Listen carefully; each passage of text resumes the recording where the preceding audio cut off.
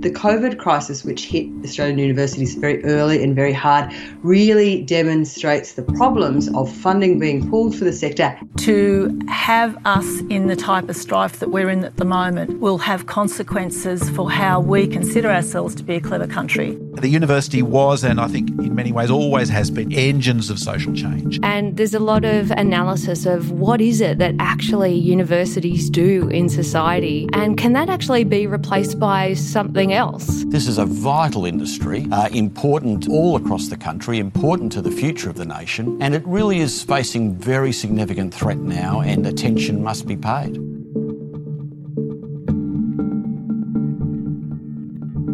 I think we've all been wondering what the future will hold. Just a few months ago, no one had heard of COVID-19, and now the virus has spread to almost every country on the globe. It has crashed economies, it has filled hospital beds, and it's emptied our public spaces. It has transformed our daily lives and disrupted society in a way we had not previously imagined was possible. Already we can see that its impacts are going to create changes that are far-reaching. And we can also see that the shape of those changes will in part depend on the decisions that are taken in the next months and years. So how do we grapple with this? Each of us are dealing with the ripple effects of this event in our own corners of the world, both private and professional. My corner, well, it's a university in Australia, where I work as a historian. My name is Tamsin Peach, and I'm from the University of Technology, Sydney. I've spent my career thinking about universities and their entanglement with society. I know it probably sounds a bit nerdy, but I love universities. I love them because, for me, they're really crucial institutions that help orient us to our world. They're places that reach out beyond the present moment, connecting the past and the future, the here and the elsewhere, and the known and the unknown.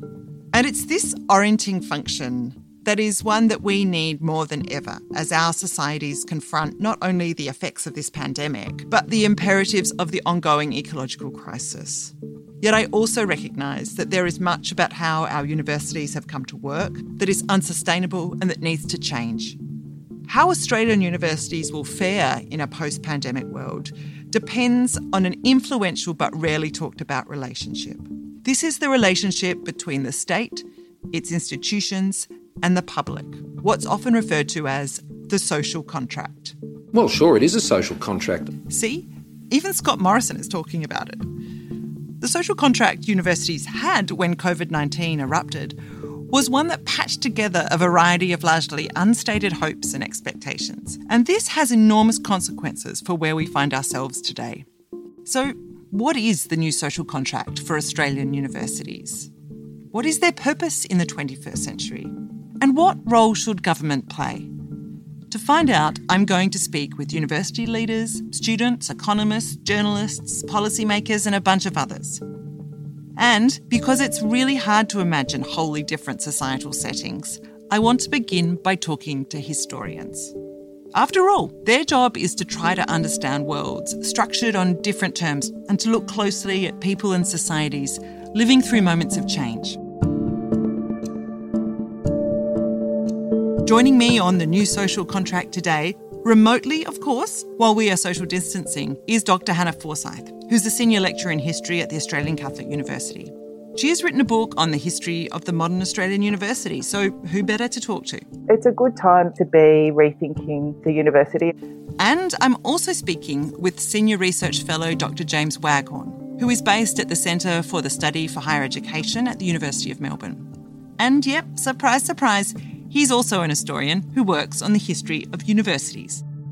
Universities have not really had to face an ongoing period of stasis or a reduction in demand throughout their history. We're in new territory here. And just before we go on, a small note about the audio quality. As this podcast is being produced in the times of Corona, and I'm recording from a makeshift studio in my home under a ladder with a doona on top of it, and my guests are joining us via a phone line, the sound is not going to be perfect. But I'm hoping that the people and the ideas are what will keep you here and also keep you coming back. Hello, James. Hello, Tamsin. Lovely to talk to you. Where are you talking to us from today? Are you in like a lounge room or on the... My work home office is in my wardrobe, actually. We have 3 children here who are doing remote learning, and so the house is full of energy and life. And if I'm in this wardrobe, I'm able to shut the door at the end of the day, which is very important for everyone's sanity. I mean, Virginia Woolf would have endorsed that. Could do with a little more oxygen, but it's cozy. That's great. And Hannah, where are you coming to us from? I am sitting in a little studio in Katoomba, where I am temporarily accommodated while I wait for my home to be available. We had to race home from the UK before the border closed. Well, we're glad you made it. So we're here today to talk about the relationship between Australian universities, society and the state, and how it has changed really several times across the course of the 20th century, and perhaps how under the pressures of COVID-19 it looks set to shift again. But what will it look like, and how should we turn to the past to answer this question? So, James, as a historian of higher education, you're well placed to know the answer to this. Why do you think we should be looking to the past right now as we try and imagine what the future of higher ed will look like? Well, I think the Australian higher education system is quite unusual in that it has gone through a number of really substantial changes throughout its history. It's a surprising system in that it hasn't had a central organising authority throughout its history. Rather, it has had a series of different settlements that have been reached between government, the public and institutions themselves at different times. So for that reason, there are lots of different moments that we can look at that offer really interesting insights into what a university system might look like into the future. Hannah, are we seeing the greatest disruption to the university sector in Australia since the First World War? It's a big call. It's probably a bit too early to say, to be honest, but it does look like it could be a very big change. But I guess we've been feeling that a big change is coming for a little while, haven't we? That perhaps the structures that have been in place are not wholly sustainable. There's something a bit wrong with the various ways of doing things, our ways of teaching, the numbers of students, the very heavy managerial role that the top levels of the universities have had, and not least the market that's been created, very high levels of pressure that young people are under to invest in their own human capital. I think all of those things have been looking like a system that might be on the verge of toppling. And I think that the COVID-19 crisis is probably giving it its push, but it's a bit hard to say exactly what will happen. What I'm concerned about is some of the things that are at stake, because we've got really a very large sector with many thousands of employees and a very large casualised workforce whose lives and livelihoods are sitting in the balance as we do that thinking. That being said, given the problems that we've had with it for such a long time, it's a good time, I think, to be rethinking the university. So what then is the risk of not contextualising this crisis? When we don't think about the history, we tend to think about the university in a very romanticised, idealised way, and to imagine there to be one single original model that has no capacity for change. Whereas, really there's a very rich history of the university that has changed a lot over its 1,000-year history. Yes, I think that there have been a number of really profound disruptions within the Australian university system. Those, when we think back, include the Great Depression, where government funding to universities was slashed as the country tried to recover from the devastating economic hardship. We think of the Second World War, where universities were drawn into the war effort and were required to provide trained graduates to assist all of the things that were happening as part of the war and then as reconstruction. We could think perhaps of the Dawkins changes, which brought enormous mergers and amalgamations into the system and converted what were formerly colleges of advanced education into universities. There are a number of examples. I've named 3. It does feel like that kind of moment again today. Hannah, in the start of your book, which was on the history of the modern university in Australia, right up until the present, you paint this amazing picture of 1857 at the University of Sydney when all the art students could fit into one single photograph. And now we look at a sector in which there's 1.5 million university students. So how has the sector changed since the mid-19th century? My current project is a history of professions, and so I'm interested in the ways that the universities interacted with that. In the late 19th century, this is really underpinning the growth of this new professional class who are seeking to pair the moral and the economic. So their relationship to society is one where by our work, we create an economy that is simultaneously producing moral and financial profit, which is seeking to promise something to society through the work of university graduates. But by the mid-20th century, that has really changed among the many changes to the forms of government provision, so that higher education starts to seem like a citizen's right, not necessarily a right that everyone should access, but that everyone should be able to access on the basis of merit. So, James, what about the social contract that exists for universities today? I think today we have an unusual kind of social contract, actually, in that it isn't particularly explicit. I feel that the social contract in higher education is one that has been slightly muddied in recent years, and that we do well actually to look at in more detail. We have seen the enormous increase in the number of international students, which have brought enormous benefits to universities and to the country generally, as well as challenges. We have seen various proposals for deregulation and to unlock the system and to allow a much more market mechanism into it that have not quite landed. We have a system where the HECS system offers a deferred repayment, so that the pressure to think about what degree you might take is deferred, which has brought enormous benefit and massively increased the number of students able to attend universities, but has also made it less of a direct discussion about what your benefit is from going to university. Sometimes it can feel like it's something you fall into after secondary school. You fall into a higher education position because you're encouraged to apply, and then you take it and you think, I'll fix it up later. So I think at other stages in our history, that social contract has been much more clearly defined than it has been today. I think today it is something that we have perhaps lost sight of in a number of ways. So what then would you describe as the key elements of the social contract in those different periods across, say, the 20th century? When we think about the long history of Australian universities, they're founded by the state. They're public institutions in Australia until the more recent period where we have private universities as well, but they're public institutions. A student entering university in the early part of the 20th century would most likely have relied on family support. That individual is faced usually with the need to provide an upfront tuition fee to come to the university. They recognise that the university is a public institution and it has been funded by government to allow them to go to university, but somehow they need to find the wherewithal, find the means to go to university, and that can be quite substantial. How does the state derive benefit under that iteration of the social contract?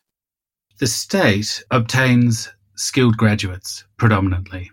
This is what is needed in colonial Australia in the late 19th century. The state is funding enormous growth in the provision of education more generally. So there's a great need for teachers. They're building infrastructure, so they need engineers. So what they're gaining by this is trained expertise, trained experts who are able to go out into the world and not only provide solid, dependable work, but also have access to the new developments and new understandings in how you make sure the bridges don't fall down, how you make sure that people are provided with the best medical treatment they could be provided for, and so on.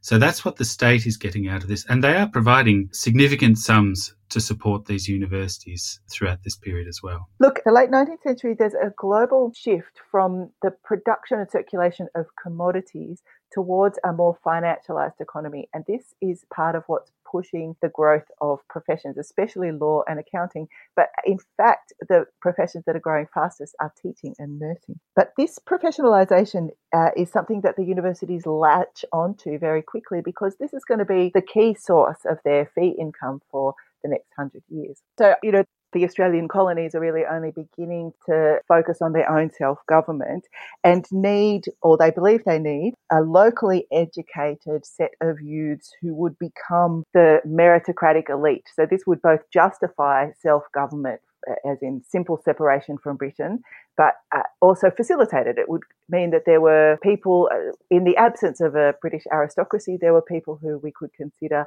legitimate rulers instead of birth and wealth on the basis of merit. And that was quite an important vision for the development of the colony. So when does that period end, and how does it change? I don't know whether it ever quite ends. When we think about different periods throughout the history of the Australian higher education system, rather we have different things overlaid on the top of existing ideas about what universities are providing. Universities today continue to provide that civilising influence, that access to the best ideas expressed well, even though we've gone through many different iterations. So I think that gradually, and influenced by various other forces, this model of individuals finding support from their family in order to go to universities erodes at different universities. Another way a student might arrive at university, say from the early part of the 20th century, particularly after the Second World War, might be through a bonded place whereby they are supported to conduct their education and binded to a period of postgraduate work within a certain industry. At the same time after the war, we see the increasing involvement of industry in providing this financial support to students. And we see large companies such as BHP, Shell, Dunlop providing cadetships to university students, whereby they are paying them a stipend for the duration of their degree, on the understanding that afterwards they would then go off and work for that company for a certain period of time. So previously you have this discussion where we have a family deciding to support their talented family member to go off to university. Now we have a different kind of arrangement whereby an individual might come to a contracted arrangement with the state or Commonwealth government for undertaking their work. They know that they're going to be supported. They know that they're going to have a future career. They know that they've been selected by the government as providing an essential service, but they're also bonded and required to continue in the degree that they are supported to do. They're not free to change if they so desire. And afterwards, you serve your time, if you like, and then you're free to go. You don't have that ongoing responsibility, connection with family, where you feel that not only do you need to do well at university, but you owe a debt to that wealthy uncle for the rest of your life for the education you've obtained. So it's quite a different kind of arrangement under those sorts of schemes. So what changes then? What's the next iteration of these sort of layered social contracts that you're describing? I think the next main iteration we might think about are the ones that emerge in the Second World War, where you no longer have scholarships that bind you to subsequent work. Rather, you just have scholarships on the basis that your work is essential to the war effort, and then after the war is going to be essential for the public good in general. And we see this in the Commonwealth scholarships that are introduced from 1951 that provide all of this maintenance as well as the remission of fees for a certain number of students, a number of thousands of students across the country. So in general, it's a small number. But it does free you from the obligation of undertaking work after your degree. The government is providing this on the basis that it just needs graduates, but also that it sees the value of supporting high-achieving students, whatever background they're from. So what does the government need graduates to do in the 50s and 60s? During the 1950s and 60s, there is an enormous increase in the number of university graduates in general. This is the period where new universities are constructed en masse and the emergence of the colleges of advanced education as well. And what these universities are offering, what these graduates are moving into, are those white-collar careers that emerge after the Second World War, where you have a great managerial class for whom higher education is an expectation. There's a much wider acceptance of the benefits that come from obtaining a university or other higher education qualification than in the previous era, where the model is, the cliche is that the person working in the mailroom works their way up and becomes the CEO. Now we have an increasing technical class who are requiring a university degree to come. So there's an enormous increase in the number of students coming to universities and an enormous growth in the number of universities. And those scholarships that are offered from 1951 have no chance of keeping up. They begin at 3,000 and they increase up to 4,000, but there's a recognition that they are not providing enough. At the same time, there's a whole network of other scholarships that are joining that Commonwealth scholarship, such that a majority of students are able to access some form of support throughout this post-war period. But we're leading into the next big stage, which is the changes introduced by the Whitlam government. How does Whitlam's policies change this arrangement? When Whitlam announces in 1973 that he's going to abolish fees from the next year, this is extraordinary. He's going to abolish all fees. He's going to make the Commonwealth the sole supporter of higher education or university education. And he's going to introduce a program called the TEAS, which is a tertiary education assistance scheme, which is going to provide a frugal but a living allowance for students to go to university. And he does so because he has a very different idea about what higher education is. This isn't only about providing the leaders who are going to move into industry and into the government, but also he's concerned about who can come to university. And he sees higher education as a pathway into opportunity that had been always there in a way, but never expressed quite as directly as this or funded to this extent. And so he, in sweeping aside all of these previous arrangements, he really does redraw that social contract that we're talking about. So do you think behind that change there's a different notion of who derives value from universities? Yeah, look, I think in the mid-20th century, the idea is that having a segment of the populace that is highly educated is good for society. And there's no doubt that in the mid-20th century it seemed to be good for individuals, and that individuals were expected to invest in their own education as a part of their pathway. But because this was good for society, society invested quite a lot in them. So what would a student arriving on a campus in 1974 or 5, what sort of set of decisions would they be confronted with that would mark them out against their predecessors? They don't have to enter into any kind of arrangements at all, any kind of contracts, if you like, before they arrive at university. Actually, they're free to pursue their studies and they're free to change course. What we see here is not that this ushers in a generation of layabouts, but rather it ushers in a generation who are able to follow their interests and able really to realise all that they want from their higher education in a way that previous generations weren't really able to. But also, it does cut them off from that connection to future career that they might have had, that previous generations might have enjoyed. One of the interesting things to think about is what the state might be deriving from this arrangement. It's multifaceted. On the one hand, it is about encouraging social mobility, which is a social good, a public good, but it's also about ideas of social capital, that it doesn't matter. We don't need to bind students to subsequent careers. Rather, we need students who, because they've been doing the things that they're most excited and interesting about, are better graduates. This is a public good worth paying for. Then if we zoom forward, I guess the next iteration is going to be the Dawkins changes, which completely redraw that kind of social contract. So the universities, again, go through a long period of simultaneously growth and starvation, where in order to steer the universities into the thing that Dawkins really wants them to become, he starves them on one side and pours money into them on the other side. And growth becomes so important to them that they can't survive without it.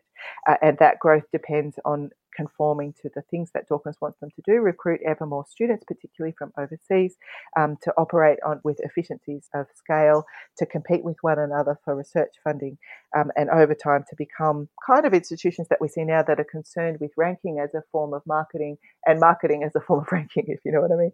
The Dawkins reforms were really very big and endlessly growing universities that were established on a kind of supposed market basis where their underlying economic logic has been one of relentless growth and a kind of faux form of competition. So not real competition. It's been, and not to say that real competition would have made it any better, but a kind of really very inefficient, imagined form of competition between the universities that I think has done a couple of things. One is to contribute to this relentless credentialising of the labour force that's helped to push a kind of hyper-industriousness among young people over several generations now, who've really felt the need to invest a lot in their own human capital so that they are competitive in the labour force, but also has created these very large institutions. And James, how did the Dawkins reforms in 1989 change higher education? The Dawkins changes are about remaking higher education across the board,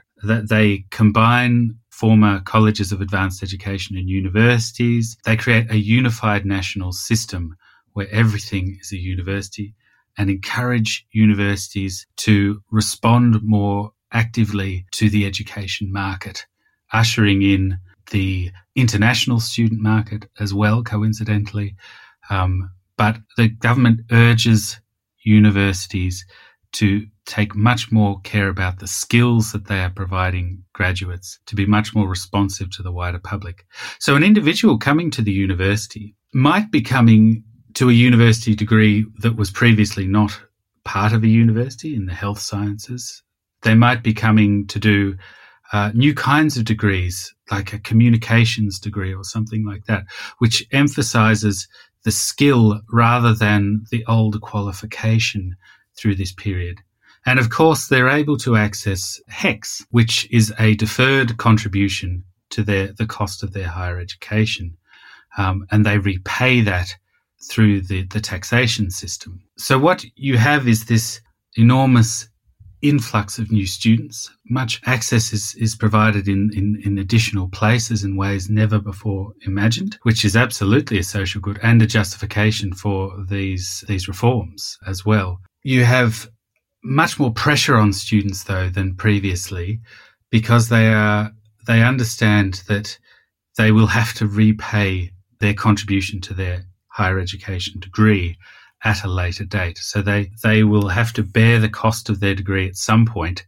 So they have to move into some kind of career. And of course, the great majority of them do. It's an accepted part of the arrangement between universities and students and the state. And in public policy terms, it is a shift towards a recognition of the private benefits that accrue to students who go through university. So, Hannah, how would you characterise that change that happened in the late 80s and 90s? When you look at the labour force from the late 80s through to the present, the growth of white-collar work has been really substantial. And so the contrast to 100 years before is incredible. So the enormous amount of labour in manufacturing, transport, especially in agriculture, has really disappeared. In favour of that, we've got this very large white-collar workforce. So, and that was facilitated and could not have been achieved without the massive growth of the universities. But because it's a very different kind of labour force and one that's kind of an up and out model, you up or out really, you need to be continually moving up this career ladder, which requires this relentless investment in human capital. And as we've gone along and as that labour market has become ever more competitive, that's, I think, where young people's very intensive investment capital has come about. So would you characterise the idea underpinning the late 20th century as one of investment in individual capital? Right. So rather than thinking about the university and the labour force and society as a collective enterprise, as you would have in the mid part of the 20th century, by the late 20th century, this is now an individual endeavour where it's not just universities that are pitted against one another as competitive forces, but individuals are. Rather than considering this to be a sort of social investment, this becomes an individual investment for your own personal financial return. And the moral has really become quite separated by that point. Yeah, and that kind of brings us back to that concept, run through of the last 170 years of Australian higher education history, which is that notion of merit, or the idea of merit that adhered to those different underpinnings of higher education. And I'm guessing that's something that you'd also like to kind of contest a little bit. Yes, it's quite hard to contest merit, isn't it? Because we inherit such a strong sense of it ourselves, so that the merit seems like the right and maybe even the only way to value work and the differences in standing at work and within professions and disciplines. I'm thinking about merit almost like it's become a form of currency as a way of valorising the qualities that professionals and academics bring to their work.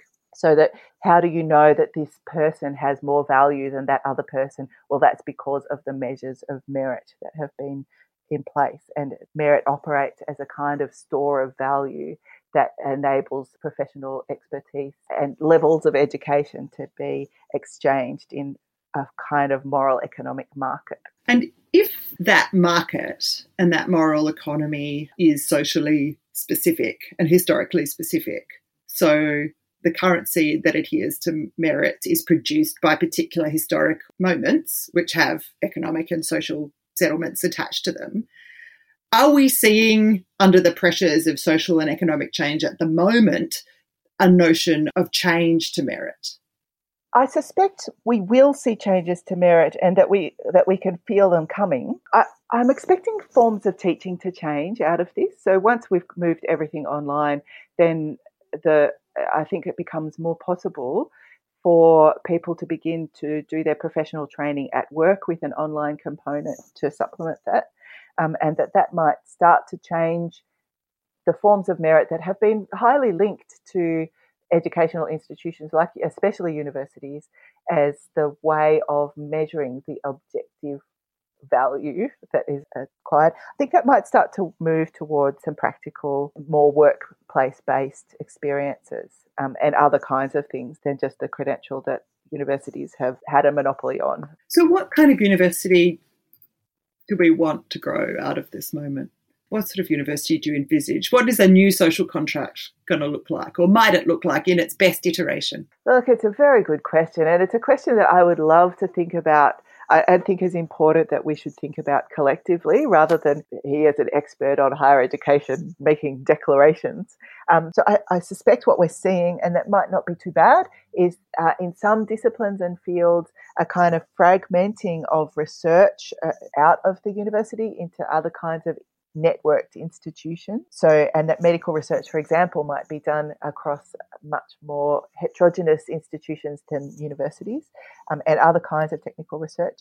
For us in the humanities and social sciences, I suspect that we could move our work closer to the communities in which we are and ought to be embedded, and so that our teaching is close to what communities need, but that we would always need to be networked. And I think actually our current kind of all of our emergency measures, including the one that we're doing right now, are showing a pathway through where we can sit in separate, small perhaps institutions, but be deeply connected through forms of technology as well as forms of geography that don't require such large institutions, but might not necessarily mean for less education.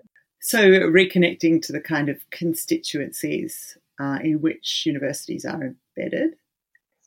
Yes. And I think perhaps not necessarily having to be as highfalutin as our universities have wanted to be over time. We could combine our forms of deep research into philosophical inquiry along with forms of local agriculture or whatever particular areas needed, in ways that would not have such a strong separation between our ourselves and our bodies and our lived and household economies from ideas and thinking and things that I think that would enable us to break down some intellectual barriers as well as some social and community ones. For professions, I suspect something closer to a combination of apprenticeship type work things and some online study, it might well be the pathway through. So I'm thinking something much more fragmented than what we've been used to. And given what we now know about the past, James, what do you think the future holds for higher education? Are we in new territory? Throughout its history, the Australian university system has experienced unrelenting growth. And this is the mechanism that has allowed them to adapt and adjust to change. As the university increases in size, it allows it to move into new areas and new fields as they emerge by employing new staff. How do you rebuild your university if you don't have that underlying growth of additional resources every year coming in? It's an enormous challenge, and one that universities are definitely experiencing today. The main other period we think about is the period of the steady state, which is the second half of the 1970s through to the Dawkins changes, where the growth in the number of university student places fell away. And it provoked all of this kind of concern throughout that period. How can universities adapt? Given that they employ academics for their expertise in a certain area, you're a bit fixed in what you can do and how easy it is to adjust. But universities didn't really confront those questions. They waited it out through the 1970s and 80s before the Dawkins changes allowed the growth to return, they being the introduction of HECS, but also the emergence of the international student market. So universities have not really had to face an ongoing period of stasis or a reduction in demand throughout their history. So we're in new territory here. What will the new arrangements be made? What aspects of the social settlement, the social contract, can they retain now under these different circumstances? What is essential and what is not? And that's the question we are all asking. Thanks so much for joining me on this inaugural episode of The New Social Contract. If you've got an idea for us or something you'd like to hear us talk about, or if you want to share your experiences of university life at the coalface of COVID, we would love to hear from you. Please email us, or even better, use your phone to record a voice memo and send it to impactstudios@uts.edu.au. And please do feel free to leave a review or rate us on your podcatcher. Tell a friend about us on your next Zoom chat, or share our first episode on social media, because this is a conversation we all need to be part of. Thank you to our generous guests today who are brave and kind enough to join us for the first episode. Hannah Forsyth from the Australian Catholic University and James Waghorn from the University of Melbourne. Next week on The New Social Contract, we look at the context of the crisis, how COVID-19 is pulling on the threads of the already worn fabric of higher education policy.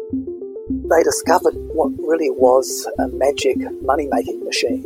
You could bring in international students and this would pay for more research, which in turn led to a rise in the rankings, which then attracted more international students. So it was a way to bring in far more revenue than they had access to in the past, and it was a virtuous circle for a long time. But as we can see now, there was a weakness in this circle, and it's now extremely exposed, and our universities are going to look very different in the future. So what does the virus reveal about the ways universities and the state have come to operate over the last few decades?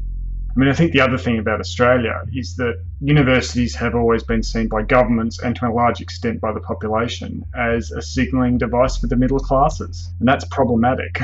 Episode 2, The Context of the Crisis, drops on Monday next week. So put your timers on for Monday the 11th of May. The voices at the start of the podcast came from a number of places. You heard from Alison Barnes, National President of the NTEU on Sky News, Lisa Jackson-Pulver, a Deputy Vice-Chancellor at the University of Sydney on the ABC Education in the Age of COVID-19 Q&A special, Professor Claire Mackin, a Deputy Pro-Vice-Chancellor at RMIT University on the KPMG Talking Tertiary podcast series, Mark Scott, Head of the New South Wales Education Department, also on the ABC Education in the Age of COVID-19 Q&A special, and Professor Des Manderson from the ANU College of Law and College of Arts and Social Sciences at the Australian National University. He was speaking on Radio National's Big Ideas, The Purpose and Future of the University Part 2, which was a broadcast version of a fantastic discussion I was fortunate to be part of back in that far-off land of the 17th of March, just before COVID-19 transformed our lives. It was an initiative of the ANU College of Law for its 60th anniversary and was curated and facilitated by Natasha Chicha of capacity.org. I highly recommend listening to it via the Big Ideas podcast. And while you're at it, for more higher education discussion, check out the Talking Tertiary podcast too. You can find all the information, including the links, in our episode notes. I'm Tamsin Peach, and I'll talk with you next week.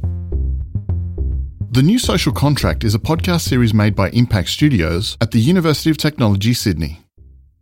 The production team live on the lands of the Gadigal people of the Eora Nation, whose lands were never ceded.